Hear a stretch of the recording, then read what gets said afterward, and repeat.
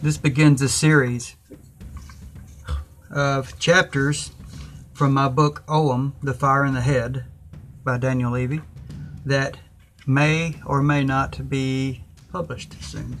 So it's been published on smashwords.com as an ebook, and now it is not published because I asked them to take it down, and working on maybe making it a hard published. So you get a sneak peek here. Introduction. Ogham, The Fire in the Head. This is a book of knowing. It must be transformed into a book of doing. This is done by digesting its contents and putting them to work in one's life. The aim of this small book is to open a door between the initiate and the other world, to a path or series of paths on which to travel between the worlds. The universe can be found within the Ogham, and it is precisely there where we will examine it, for the Ogham will become our lens. As Emergen, the ancestral druid poet, stepped foot upon the land of Ireland, he invoked thusly: I am the wind on the sea. I am the wave of the sea. I am the bull of 7 battles. I am the eagle on the rock. I am a flash from the sun. I am the most beautiful of plants. I am a strong wild boar. I am a salmon in the water. I am a lake in the plain. I am the word of knowledge. I am the head of a spear in battle. I am the God that puts fire in the head, who spreads light in the gathering on the hills. Who can tell the ages of the moon? Who can tell the place where the sun sets? Throughout this book there runs a vein devoted to that same fire in the head of which Emergen speaks and invokes. It is one of the hallmarks of every druid, of every poet, of every bard. Ogham initiation fosters and ignites this divine fire within the psyche. It is in the spirit of Emergen that this book is written, and it is to Emergen and to the God who puts fire in the head that this book is dedicated. The dedication of this book and acknowledgments is as follows. Acknowledgment is due to my dear friend, Wynne Corbett, who in your absence continually inspires me to better and better versions of myself.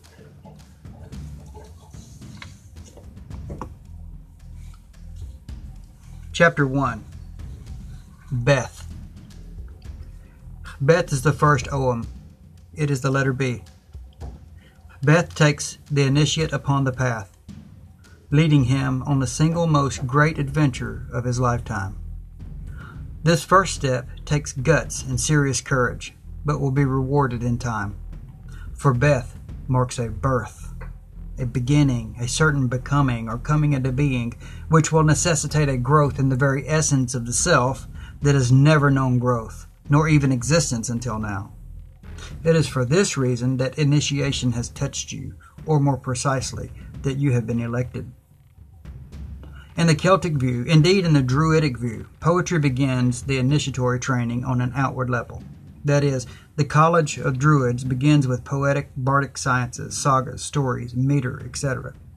Of course, Westerners completely undervalue the art of poetry as rhyming, but the Celtic art of poetry infused magical art intricately within it, as elegantly as the weaving patterns of knotwork and the Celtic brooches and jewelry found in the smith work, so renowned of Irish Celtic artistry. This is not an odd coupling for the initiate, considering the Beefew alliterates so perfectly with the goddess of poetry and smith work, Brigid. She is matroness and smith of the smith forge, and of poetic arts, and of the creations that are forged from each, and defender of each of these creations. She is mother also, and warrior, defending all that she gives life to, defending against those forces who would destroy life. The initiate, in his or her first step on the Oghamic path, becomes Brigid, fostering art, magic, creation, life, and defense of life.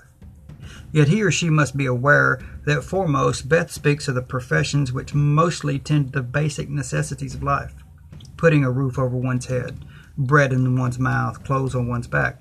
Yet art may be the avenue for such, as a trade, magic as a means. to be desirous of greater things in life, of a higher station, is laudable. But the initiate must always ply his trade, putting his hand firmly to task to earn his keep. This is the lesson of Beth, that basic life necessities must be met before all else. We look also to the Bav, who are the three goddesses in Ireland associated with the concept and reality of sovereignty, as well as war and eroticism. These three concepts are intimately connected, as eroticism, or sexual acts, leads to the reproduction of offspring, and this produces heirs to the sovereign throne. War must always protect the sovereignty of the throne, and often internecine or intertribal wars between possible heirs of the same bloodline battle for sovereignty as well. This triple goddess is a goddess of battle fury indeed, but one who ensures the genetic security of the bloodline, of the human race itself. She drives the need to procreate. She is the lust as well as bloodlust. The initiate finds a balance in Beth between the drive to create and the drive to sustain, and the wisdom to seek out the need for that balance in the world. Beth is a newness which shines in the brilliant white of a created star in the darkness of the night sky. From the darkness came the light in Celtic cosmology. From death came life.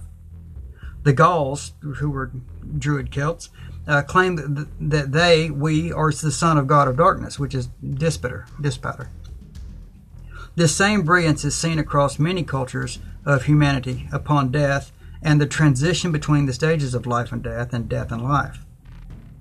The initiate must come to the realization in time that death is the precursor to life, as did our forebears. As paradoxical as it may sound to do so, it opens the psyche to the reality of cycles of manifestation, being, dismanifestation, death, and remanifestation. There will always be discomfort and disturbance experienced in Beth. Initiation never comes in ease, but an ordeal. It's not easy. Like Bridget, initiation tries by fire, and this fire is kindled in the head, in the psyche, goading the initiate ever to move, to act. The Ogham inspires as fire is drawn down from the higher self and ignites the soul to action. You've been listening to the first part of Ogham, the Fire in the Head.